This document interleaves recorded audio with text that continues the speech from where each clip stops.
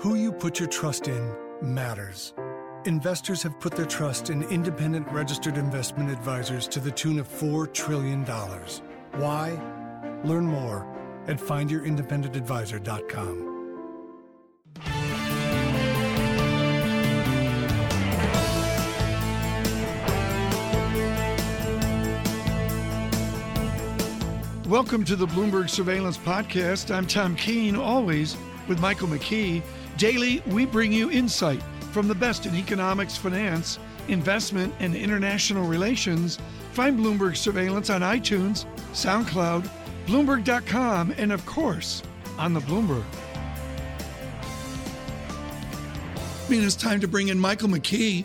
He'll be with us over at our Africa Summit today as well, Bloomberg Surveillance, and George Goncalves joining us as well. Michael, you stayed up riveted at 11 a.m. I'm still reading team coverage in the New York Post about Brangelina. You didn't even look at Brangelina yesterday. You looked at the Bank of Japan. What'd you learn? I'm so boring. What'd you learn?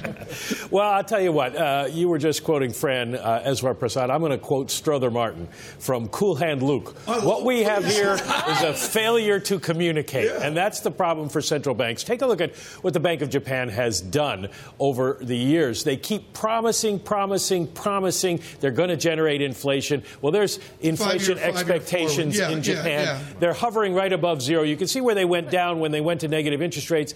They're not getting there. No matter what they do, they are not getting there. And that is a real problem for the Japanese. The other problem that they have... This is a failure of tools. Is it a failure to communicate? But if I tell you, look, I want inflation at 2%, and actually you never get 2%, is it a failure to communicate, or is it that actually you just can't get there? Well, that's the next point I was going to make. Do the tools even work? You take a look at what the Japanese have done. They have gone to this extraordinary monetary policy, expanded the balance sheet, and done all kinds of negative interest rates and other things, and they can't get bank lending up. I mean, this program is designed to mitigate the effects on banks of negative interest rates, so they will lend more. But look at that lending channel there. Yeah. It's just flat. There is no demand. They're attacking the supply side. They're not attacking the demand side, and that gets into the communication issue. We demand an opinion of someone from Nomura, the great Japanese bank. George Goncalves agreed to stop by this morning. What was the reaction in Tokyo of your bank to these announcements? So actually, quite interesting. You look at the market reaction and how things have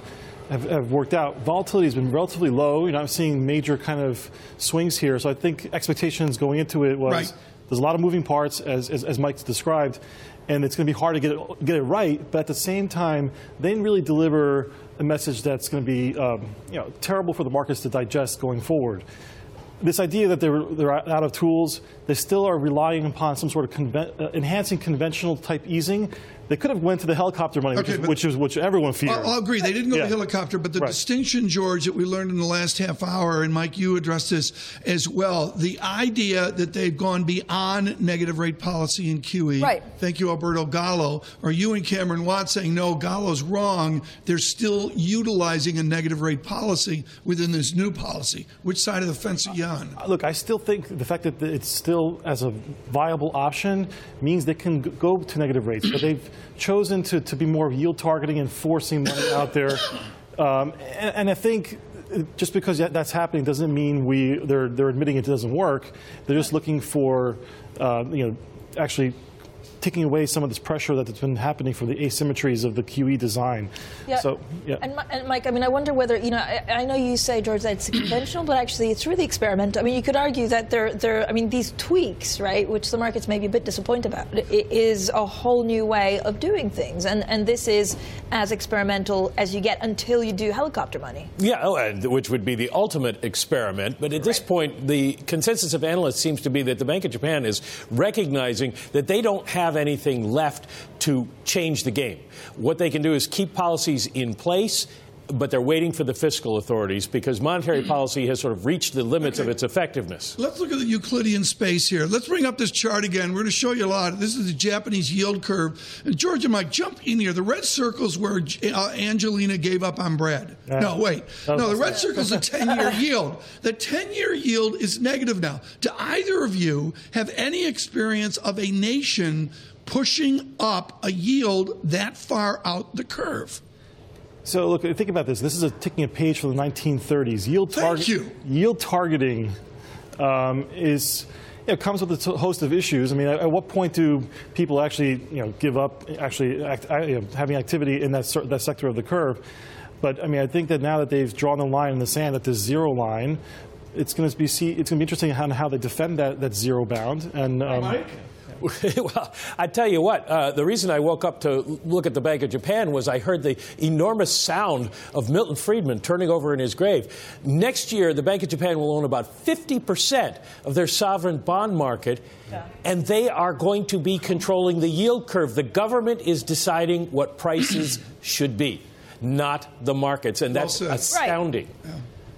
Again, what I would say to that, though, what we experienced in the 1930s, and again, history does not have to repeat itself, but when you know you have a buyer at a certain level, then you don't feel the urgency to actually have to sell to the central bank. So in a way, by them making the monetary base flexible, they don't have to supersize and continue to buy bonds as much. People might actually hold the bonds, and that might reduce this kind of intervention kind of mood and feeling in the markets. George, is it actually obvious that the longer-term bonds are the place to be because overall they just offer higher yields, and so it seems like a no-brainer, and is it going to be overcrowded? Look, so I think, again, the combination of this target and not really focusing beyond the 10-year sector, so the 20 and the 30-year sector in Japan will offer some interest, some yield interest for those locally. It does play a role back to the U.S. and what it does to U.S. treasuries and U.S. rates and European rates. Quite frankly, everything is connected. So if you get a situation where the locals in Japan can continue to buy their own paper without having to compete with the Bank of Japan, then our yields can actually go up in a very perverse way. This is critical. And again, both of you. George, let's go to you first. This is absolutely critical, your comment that this harkens back to 30s policy, which is a very important statement. Within the debate over Phillips curve modern economics versus some form of neo-Fisherian view out of the 20s and the 30s, will this policy last night affect real and, most importantly, animal spirit, nominal GDP in Nomura's Japan? Ultimately, they want to get real rates low, and this will drive real rates. If nominals don't really go anywhere, then real rates are going to stay low, and hopefully that creates capital formation. And hopefully, Mike, that's the operative word. It goes back to the second chart that I showed. There's no demand. Bring up the second chart again. You can make yields low. You can make money cheap, which the Bank of Japan has been trying to do for years. But unless people feel there's a return to their investment, they're not going to spend. And right now, they are not adding to spending. George, I'm going to be in the timeout chair probably for the rest of my life, but I don't care, Tom Keene, because I don't want to go back to what happened in the 1930s. This is George and I do. That's what they did last night. This is like globalization, right? Everything's in play. Like, it's not an isolation like the 1930s was. This is a BOJ that also have a higher yen because they're a haven, and they're fighting devaluations across the world. It's a different world than it was almost strongly agree that the flows are different. The currency perspective and the flows and the fact that we have a dollar reserve system still in place makes it completely different from the 1930s. But the way that they are targeting yields harkens back to that time period. And it could come with the same sort of issues, maybe actually support local markets better. So we've had a lot of flows coming into U.S. bond markets because of these foreign investors. This might actually, challenge that. One interesting point that should be noted here is that this is a shift from the Bank of Japan. They're not targeting a weaker yen here. This is domestically led, and so you're not going to see a dramatic fall in the yen, which takes some of the pressure off the Fed. The Fed may have more impact on Japan today than the Bank of Japan has on the U.S. Very quickly here, I'm sorry, this chart says stronger yen. Bring it up here right now, and that pennant over on the right side. George Goncalves, what's the Nomura call on yen after what we saw last night? Quickly. Oh, we still think that the yen's going to trade within a range. It's going to be hard to really break above the 110. This was incredibly smart. Great conversation.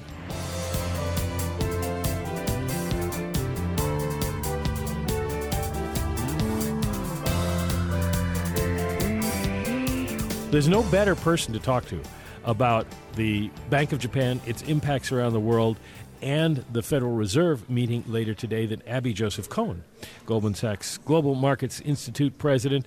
She joins us now. Abby, thanks for joining us on such an important day. I want to start with the Bank of Japan. I want to start with the Bank of Japan. To me, there are a couple of big things going on here. One is that the government of Japan is going to be controlling prices. They're going to run the yield curve, which is normally a function of markets, which strikes me as an extraordinary distortion.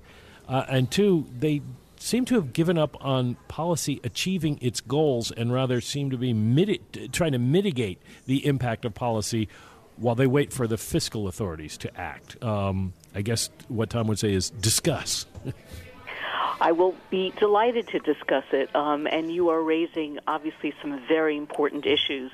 But let's keep in mind something that we often forget to talk about, and that is that the extremely flat and, in some places, negative yield curve in Japan has been creating enormous problems for insurance companies and also for pension funds. And the same thing would be happening here and is happening here, but to a lesser degree.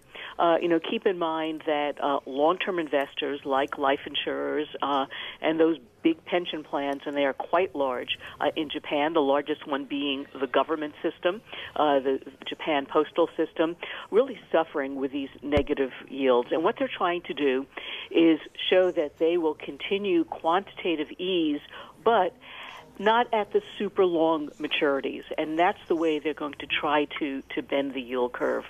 The other thing that I think is important to recognize is that they didn't really step away from some of their other stated goals, which is to boost inflation. And that, to me, was a very important part of their statement, saying that they still continue to aim not just for the 2%, which was the original goal, but they'd like to overshoot it, but they've also given themselves more running room because they're spending less focus, if you will, at least in that statement, on when they want to get to that 2%.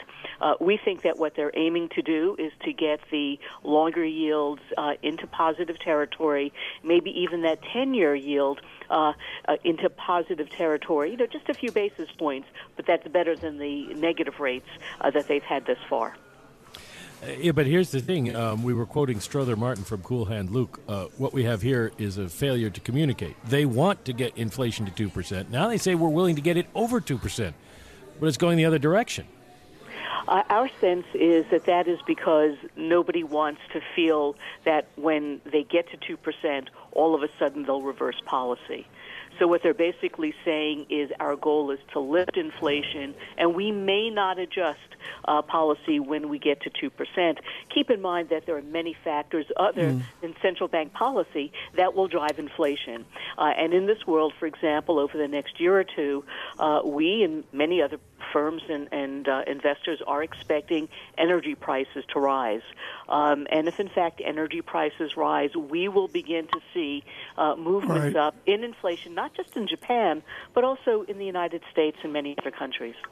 Abby, there's an Abby Joseph Cohen that a lot of our audience doesn't know, and that is the Matthew Abbey. I want to go there right now. And the idea of any central bank using two-time continuum. One is going out the x-axis on the yield curve and trying to manipulate farther out to go at the margin to a 7-year manipulation versus a 5-year, or to a 10-year manipulation versus a 7-year. And then the other is the chronic nature, the time function of policy, the inertial force from the short-term impact to medium-term and long-term impact. How discrete and separate are those two ideas of time? Terrific question, Tom, and let's complicate it even further. Please. And recognize that fiscal That's what we policy, do here. Absolutely. Fiscal policy has a still longer time frame. And so when we talk about the BOJ perhaps wanting to wait until the fiscal policy initiatives have some time to have an impact, they could be waiting, quite a while, because what we know over history is that monetary policy is the quickest way to impact rates, the quickest way to impact markets. And then let's add a fourth complication, which is not so much time, but the fact that we're now talking about international capital flows. So much of what's been happening with regard to central bank policy, not just for the BOJ, but for the Fed, ECB, and so on, is recognizing that you can change policy in one place, and it has, I'll call it a ripple effect. Sometimes it's a tidal wave effect in other places. And one thing to keep in mind is that the BOJ, in the face of the general belief that the Fed is probably not going to do very much today. We can talk about that later. Maybe they didn't want to do anything more aggressive than what they've done today. But keep in mind, this yield curve bending is a really big deal. This is something. I get it, Abby, but what's so important here to our global audience is, are they doing this within a belief that harkens back to Heilbronner and Bernstein of literally the 50s or at least the 80s pre-Plaza Accord? Mike, we're at the Plaza. We're at the Plaza. It's the Plaza Accord. but Abby, are they applying old economics for a modern global economy?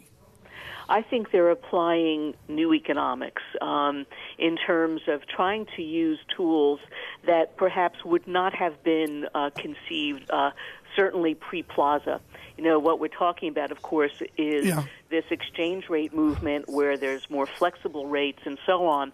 At this point, Japan, yes, would like a somewhat weaker yen, which is what they wanted at the time of the Plaza Accord, because that would help their real productive side of the economy. From the Bloomberg Philanthropies and U.S. Department of Commerce, U.S. Africa Business Forum, the Plaza Hotel in New York. Michael McKee and Tom Keene. Thrilled to start this hour with Abby Joseph Cohen of Goldman Sachs. Abby, we were talking about the new economy and the new macroeconomics, and it is within a blindingly international floating currency market. How does that filter over to your expertise in equities? We see equities higher. Is it a bubble or is it something else given our modern economics? Tom, my view is that this is not a bubble, and for a variety of reasons. First of all, you're absolutely right that we can no longer look at any market in just a domestic setting. And so from a more global perspective, we have to recognize that U.S. companies are performing quite well, not just in domestic markets, but also doing well outside the United States. Number two, our economy, while there is disappointment that the second derivative, that is the rate of change of improvement, is not as good as it might have been, say, a year or so ago, it's not bad. And our growth is actually better than in many other countries. Number three, we are also now seeing real gains in our labor markets. While the unemployment rate is kind of stuck at about 4.9%, under the surface, we are seeing more jobs being created. We're seeing that wages are rising. And that very important report last week that said median family incomes are up, and they rose very substantially in 2015. That says something good about the long-term and sustainable nature of U.S. growth. And when we take a look at valuation models to say, well, how do various markets stack up, the most important conclusion that we have discussed before on air is that fixed income markets in many places are just overpriced. Negative interest rates may prove to be something of a folly for many countries. And maybe the benefit that some nations are seeing is really through the foreign trade mechanism. Because the negative rates in some cases, particularly in Europe, have led to declines in the currency, enhancing the competitive nature in their export markets. So when we take a look at U.S. equities, specific to your question, U.S. equities are, comfortably in the range that we think is fair value for this year. Based upon our outlook for earnings and so on. And if we're correct that there is no recession on the horizon, we would expect U.S. stock prices to continue to move higher, not in a straight line, but to drift up. Given that, it strikes me that you've just made a case for Janet Yellen to raise rates today. There are a number of reasons why our team and many other investors think that the Fed may decide to hold its fire today. And clearly the markets are signaling that the probability of a rate rise today is not all that high, although it's not bad in terms of the probability when we get closer to the end of the year. The reason that they might hold back today is that the most recent economic data have not been as robust as they might like, number one. Number two, they're also focusing in on the global environment. Years ago, when I was an economist at the Fed in the research area, tracking business conditions, fewer than 10% of our staff focused in on the non-U.S. Economies. I'm not sure what exactly the new number is, but it's more like 50-50, maybe even more people looking at the international side. So this is a Fed that makes its decisions based not just on the U.S., but also the global environment, and the global environment a little more sluggish. As you know, the OECD recently lowering its global growth forecast. But if we take a look toward December, we think there's an increased probability of a rise. And what we'd be looking for today in terms of the Fed's statement is, have they made an adjustment, for example, downward in this year's GDP forecast? And we'd also be looking to see changes perhaps in the unemployment forecast, not for this year, but for next. Abby, thank you so much for getting us started in this hour. Abby Joseph Cohen with Goldman Sachs. And for the plug, she said the OECD. The OECD's Catherine Mann is going to talk about that report Abby just mentioned on our show at the top of the hour. Yeah, and with their markdown as well, I should say. From the Plaza Hotel, the U.S. Africa Business Forum, this is Bloomberg. Who you put your trust in matters. Investors have put their trust in independent registered investment advisors to the tune of $4 trillion. Why? They see their role as to serve, not sell. That's why Charles Schwab is committed to the success of over 7,000 independent financial advisors who passionately dedicate themselves to helping people achieve their financial goals. Learn more at findyourindependengadvisor.com. Bloomberg Philanthropies, the Department of Commerce, co-hosting the second U.S. Africa Business Forum. And someone who is going to be right in the middle of it all is Bob Diamond. You may remember him as the former head of Barclays. Since he left Barclays in 2012, he's been the head of Atlas Mara, which is a holding company that owns a number of banks across the continent of Africa. The idea to take advantage of the growth prospects of the continent, which unfortunately, I don't think I'm going to insult you by saying this, have not proved out over the last few years. And Atlas Mara has suffered a little bit, but I presume you're looking at this as a longer-term bet. And so tell me what is going to drive growth in Africa in a world where even the United States can't generate growth. Well, the U.S. is generating some growth, but you're right, not what we expected. When Ashish Thakkar, the Mara Group, and our firm, Atlas Merchant Capital, made a decision to form Atlas Mara 2.5 years ago, all of our investors knew, we knew, that this was not a 1 or 2 year investment. This was not a passive investment. We're looking 5 to 7 years down the road. We're looking at an opportunity to acquire multiple banks in 10 to 15 countries. Once we bought those banks, to protect them, if I can use that phrase, fix them, drive changes in the credit process, drive changes in how to get lending to small businesses and to consumers. And only then would we be able to really grow those banks and integrate them into one single sub-Saharan Africa institution. And that's what the ultimate goal is. I don't think we could have found more challenges in the first 2 years with the... I don't think there's any argument with that. If we wanted to set ourselves some challenges... We're at the Plaza Hotel. We can talk this. Bob had to get trained at Barclays for challenges before he faced what he's seen. Yeah, you did. Commodities turned around. Right. So we launched in December of 2013, and by the next summer, the commodity super cycle was in deterioration. Currencies were weakening versus the dollar. European banks were pulling out because of Basel III, the balkanization, bringing capital back home. The Chinese investment was at least slowing, if not retracing.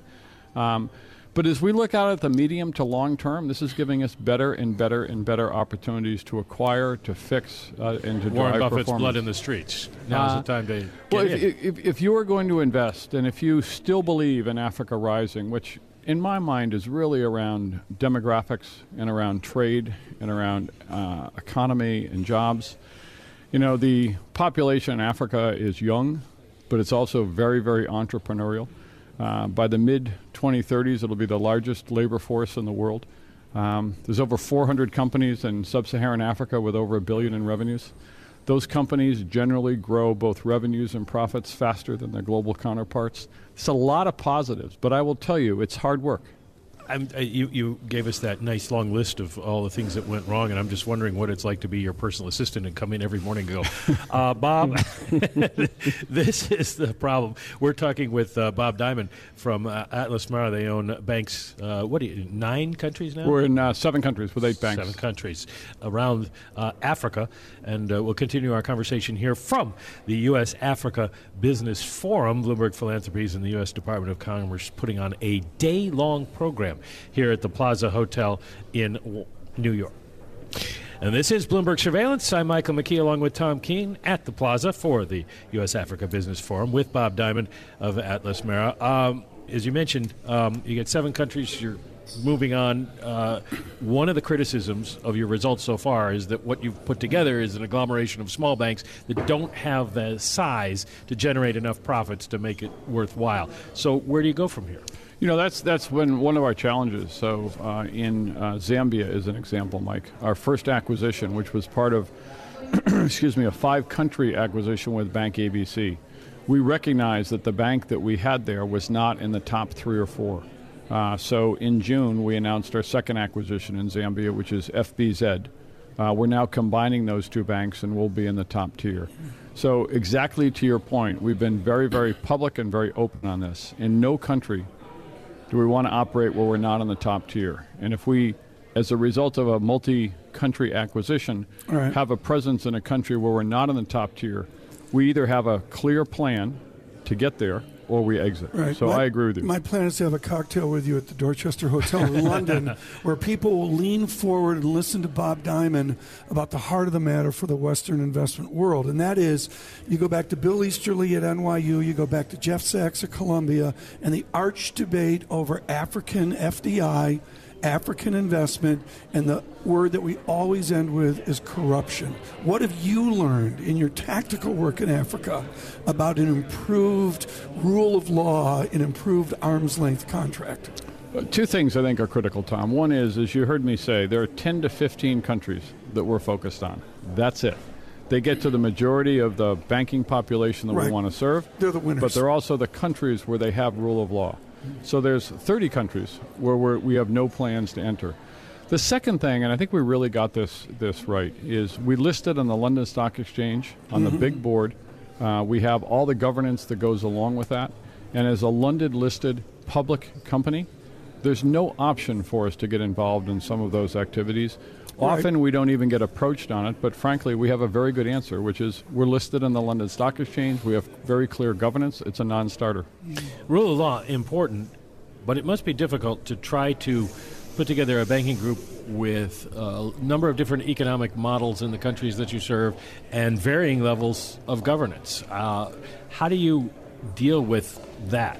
So regional integration is one of the things that I would say I'm most pleased about and want to foster as much as I can and we can.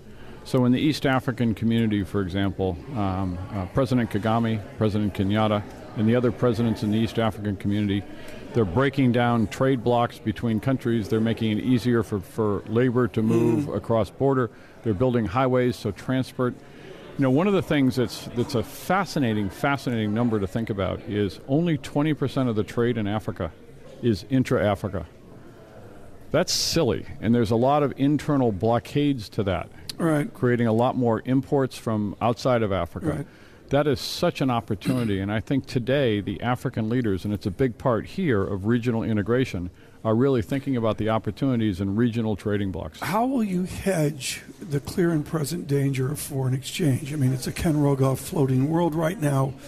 You've been buffeted by 4 standard deviation moves here and there. Is it an active day-to-day hedge in exchange? I mean, you hedged at Barclays. You had a whole team there. But this is like almost hedging on steroids within the dynamics of Africa. Well, and the currencies, whether you're at Barclays or whether you're at Atlas Mara, don't have the liquidity of the major currencies to start with. So we have a treasury under Mike Chrysalis. It's run centrally. All of the currency business we do with our customers, and a key part of this is many of the small businesses and medium businesses have the same challenges. They need to hedge out the currencies. So are they dollar sterling based? I mean, it goes back to original sin, Barry Eichengreen and Ricardo Hausman. Are you dealing in a sterling or dollar basis, or do you deal in their currencies? Within the countries, we're dealing in local currencies. For the equity of the firm, we're in dollars, and we want to hedge the equity, but we don't hedge the ongoing business in the countries because it reflects the domestic currency. Can't let you go without asking you about Barclays. You've been in the hunt for Barclays Africa properties. I was going to ask about the Red Sox. Why Barclays? Red Sox sounds better. Yeah, Red Sox sounds better. Six games in a row, Tom. Come on. We're 4 games up, Very 6 good. games in a row. There's a commercial coming up in a moment. You two guys can talk about the Red Sox in a maybe minute. the Patriots. You're in a consortium trying to buy the last 50% of Barclays Africa, which would be a big prize for your bank. Carlyle, part of that consortium, dropped out. Are you still in the hunt without them? Carlyle decided not to proceed for a number of reasons, including the regulators were quite clear that they would prefer, whether it's with Atlas Merchant Capital or with Carlyle, private equity not be a part of a bid for a majority. So that was many, many weeks ago, and we've moved on. We're still. How could anyone not be focused on an opportunity when a business as strong as Barclays Africa is out there? I wouldn't comment other than that, but anybody involved in Africa would be focused on the opportunity of Barclays Africa. Well, do you have any? Can you tell us where you are in that bid?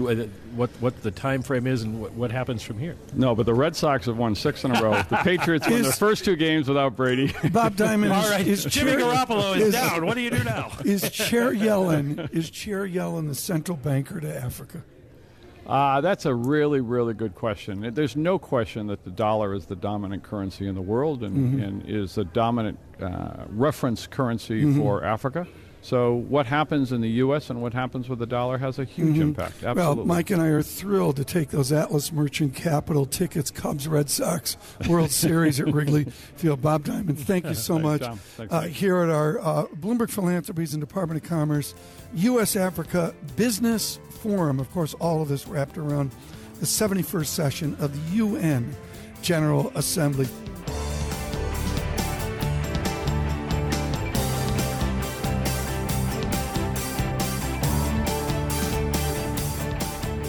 Well, among those who are watching, of course, very closely the UK economy and economies around the world, Catherine Mann. Catherine Mann, with, as many of you have heard me say over the years, a definitive and important book. Kathy, you wrote this when you were 12. Is a trade deficit sustainable? We know that. But in the decades on from Is the Trade Deficit Sustainable, you have been proven correct in that it is a new economy. We'll get to the OECD markdowns today on global GDP, but all of the original economics that you did not teach at Brandeis, is this a new globalization? Is this a new financial economic system that we are in? Well, we do focus on the trade side of things, sort of a traditional focus in the economic outlook, and we note that it's really a flat situation on trade, a declining global value chains and unraveling of global value chains. And although maybe many people in the political spectrum might think that's a good idea, in fact, that we see that it's a very damaging for growth and it's damaging for productivity. We do a scenario whereby if we were to return to the good days where not only was trade rising quickly on the back of negotiations and so forth, but so is global growth. And we could recover half of our way towards the good days of productivity growth. So that's the traditional kind of trade view. Mm-hmm. We also look in the report on the financial side, and we've got concerns there as well. Well, you've got concerns that underpin your latest global growth outlook, which is not particularly good. You see growth flat, ticking down a little bit. What's driving that? Just a sort of ennui in the global economy, or is it Brexit, or is it the possibility that the Republican nominee could be elected here in the United States? Well, we've got 5 years now of growth rates that are in the global economy that are about 3%, and we call this the low growth trap. And the reason why we call it a trap is because there aren't market signals being generated in the real economy to promote business investment and to promote deepening trade. And if you don't have investment and you don't have trade, then you're not going to have growth either. Now, the consequences of that, coming down from 3% global growth to what was our cruising speed of 4% over the previous decades, that represents a real decline in the capacity of economies to deliver increases in living standards that are widely shared. Right. So 3% just isn't good enough, and there aren't market signals to get business and consumers to get back on track.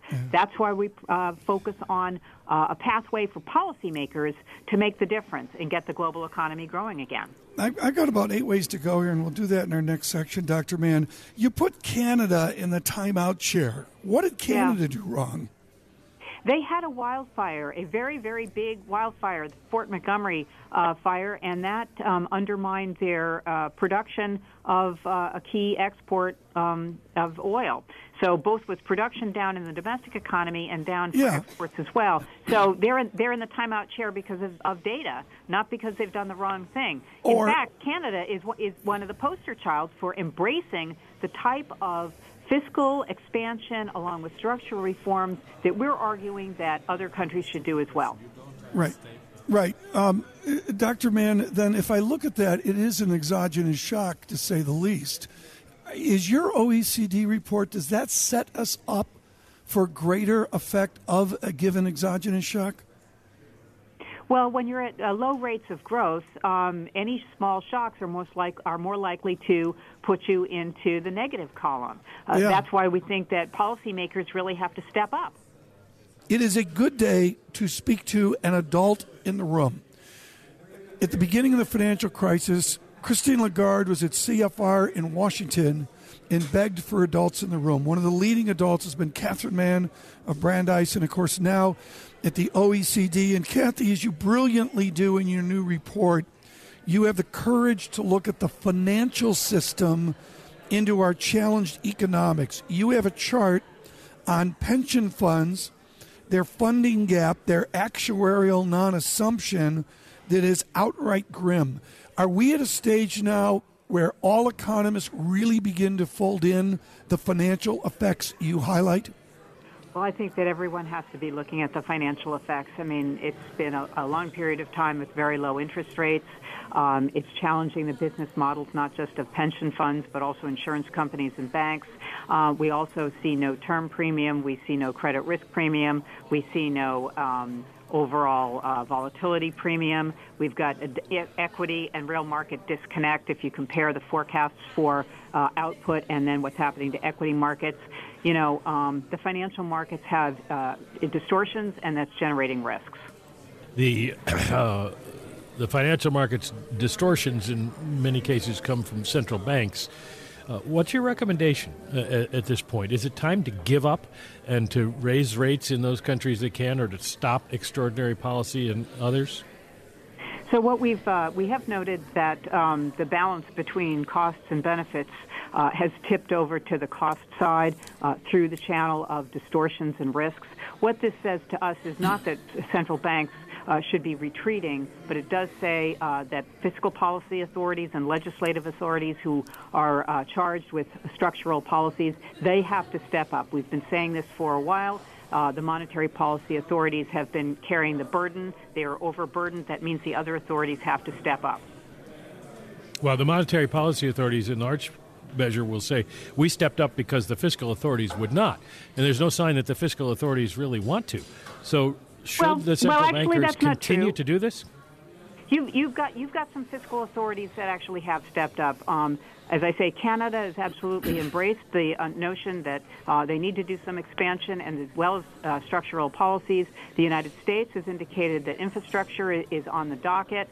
You've got China maybe spending on not quite the right things, but they're spending money. You've got Japan, again, some question marks, although they are engaging in both fiscal spending as well as structural reforms. And even in the UK, you've got some signaling going on about reprioritization of spending towards more infrastructure and hard and soft infrastructure in the autumn statement. Right. So we are seeing changes there. We need to see more ambition on structural. Otherwise, we're not going to get to where we need to go, which is higher global growth. Right.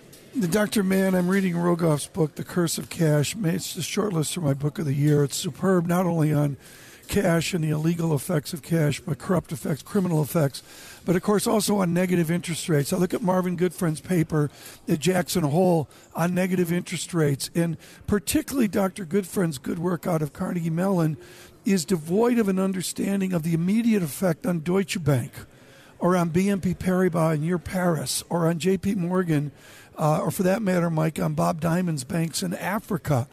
When do the bankers stand up and scream, you got to help us? When do we see that? Well, in Europe, they are screaming, and they're looking for more consolidation, and they're looking for an opportunity to move forward with banking union. I mean, Mike, I haven't even looked at Deutsche Bank this morning. Oh, I'm trying to bring it up here on the It isn't in good official. shape. I mean, it's up, but it's still at a very low level.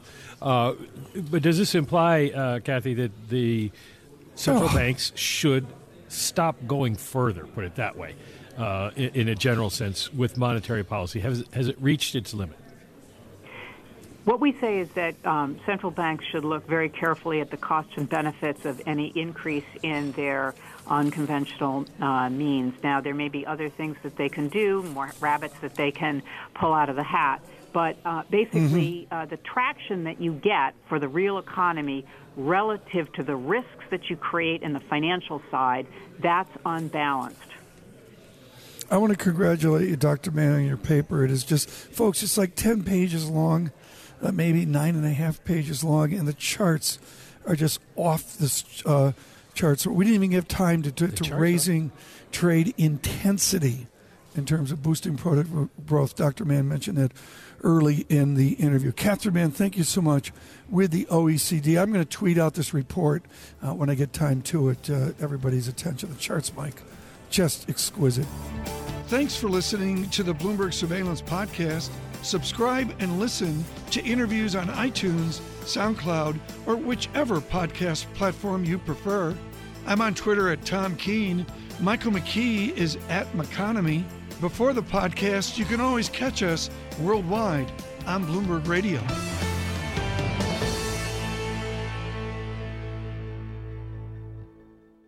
Who you put your trust in matters. Investors have put their trust in independent registered investment advisors to the tune of $4 trillion. Why? Learn more at findyourindependengadvisor.com.